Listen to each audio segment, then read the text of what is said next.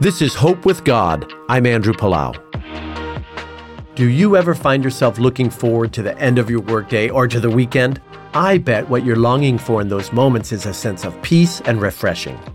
What if you could have life and peace throughout the week, no matter if you were working or resting? I believe there's a deep peace and a never-ending source of life available to all of us through the Holy Spirit of God, and it doesn't depend on our physical circumstances.